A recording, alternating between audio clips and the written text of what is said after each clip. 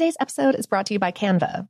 We're all looking for ways to make an impact at work, but not all of us are skilled in visual design. Canva helps you get your point across, simply and beautifully. It's easy to design Canva presentations, docs, whiteboards, and videos. You start with a designer-made template and customize it with your content. Plus, add graphics, charts, and more from Canva's massive media library.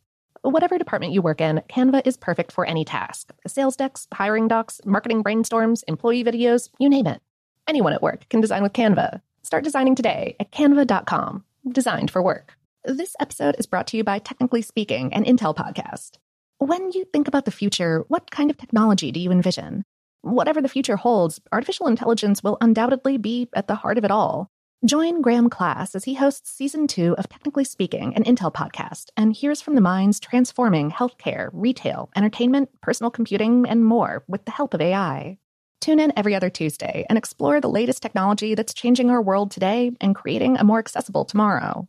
Listen to Technically Speaking, an Intel podcast on the iHeartRadio app, Apple Podcasts, or wherever you get your podcasts. What's up, this your boy Lil Duval, and check out my podcast, Conversations with Unc, on the Black Effect Podcast Network. Each and every Tuesday, Conversations with Unc podcast feature casual and in-depth talk about ebbs and flows of life and the pursuit of happiness. Unlike my work on stage, I tap into a more serious and sensitive side to give life advice and simply offer words of encouragement, yet remind folks to never forget to laugh. Every Tuesday, listen to Conversation with Unc, hosted by Lil Duval on the Black Effect Podcast Network, iHeartRadio app, or wherever you get your podcasts.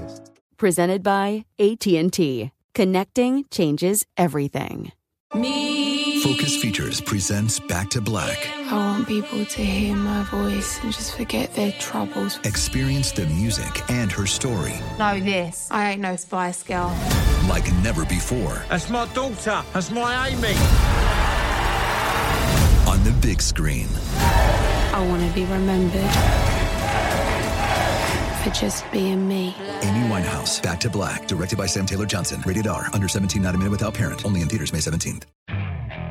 Okay, picture this. It's Friday afternoon when a thought hits you. I can spend another weekend doing the same old whatever, or I can hop into my all-new Hyundai Santa Fe and hit the road.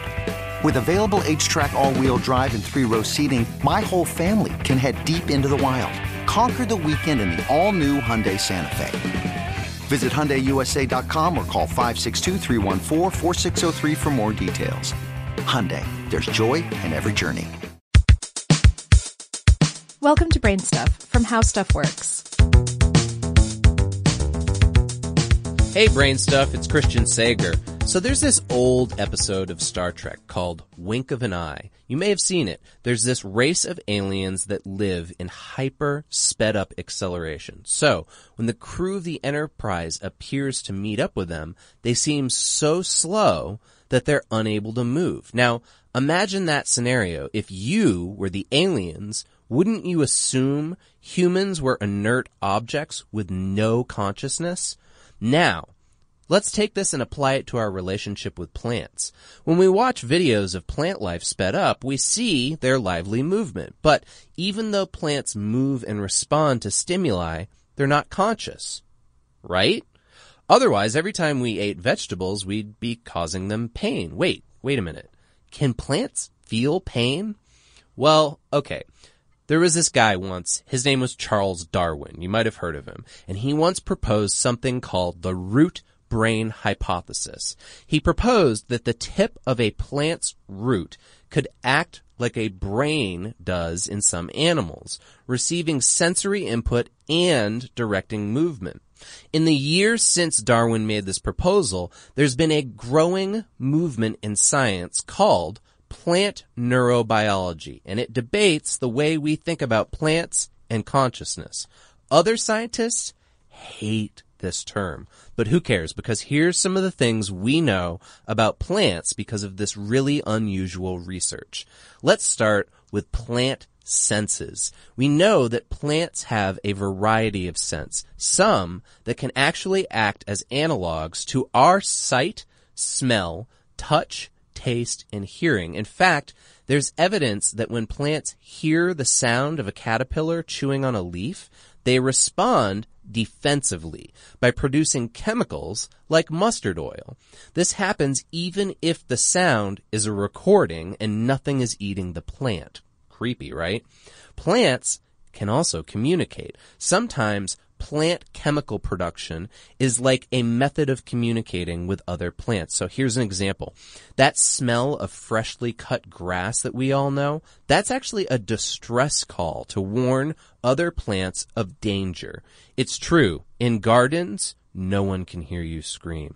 Now, when this distress call reaches other plants, they will also emit the chemicals to warn their neighbors as well. And these calls can even work on different species of plant. For instance, a sage plant can signal a tobacco plant to emit an odor that's noxious to animals that are eating the sage. All right, so you hear the term plant neurobiology and you say, but plants don't have brains. Well, one of the reasons why many scientists hate that term is because plants don't have neurons, but they do produce neuroactive chemicals that act like those in the human brain. Glutamate receptors form memories in humans, and they're also found in plants. And some hormones are transported around plants, similar to how neurotransmitters move through animal brains. Likewise, some plants are vulnerable to drugs that disrupt neurotransmitters in the human brain, like Prozac or methamphetamines. They even produce their own ethylene, which is possibly used as an anesthetic when they're stressed out. Plants even have a kind of nervous system, and that may allow information to travel around the plant via electrical signals. So if plants have sort of brains, do they remember stuff? Well, yeah, plants also have their own kind of memory. In fact, there's a plant called the Mimosa pudica plant, and it closes its leaflets immediately after they're touched. But because this requires energy, the plant won't do it if it's unnecessary. However, when researchers dropped potted mimosas 15 centimeters onto foam, the plants learned that the fall wasn't dangerous, so they stopped closing their leaves. Even crazier, after 1 month, the plants still remembered that the drop wasn't dangerous, and they wouldn't close their leaves in response. So, given what we know about plant senses, communication, nervous systems, and memories, should we consider them to be either conscious or intelligent? What about pain? Does the fact that plants react to danger indicate that they feel pain? Well, some scientists argue yes, while others loudly say no.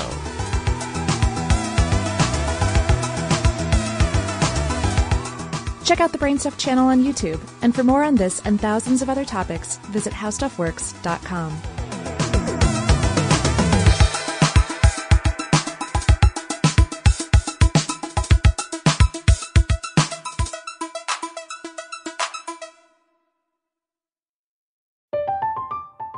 I'm Katya Adler, host of The Global Story. Over the last 25 years, I've covered conflicts in the Middle East, political and economic crises in Europe, drug cartels in Mexico. Now I'm covering the stories behind the news all over the world in conversation with those who break it. Join me Monday to Friday to find out what's happening, why, and what it all means. Follow The Global Story from the BBC wherever you listen to podcasts. Xfinity has free premium networks for everyone this month, no matter what kind of entertainment you love. Addicted to true crime? Catch killer cases and more spine-tingling shows on A&E Crime Central. Crave adventure? Explore Asian action movies on Hi-Ya. Searching for something extreme? Check out skating, snowboarding, and more on Fuel TV Plus, the global home of action sports. And find crowd-pleasing bops on iHeartRadio's Hit Nation playlist. There's new free shows and movies to love every week. Say free this week in your Xfinity voice remote.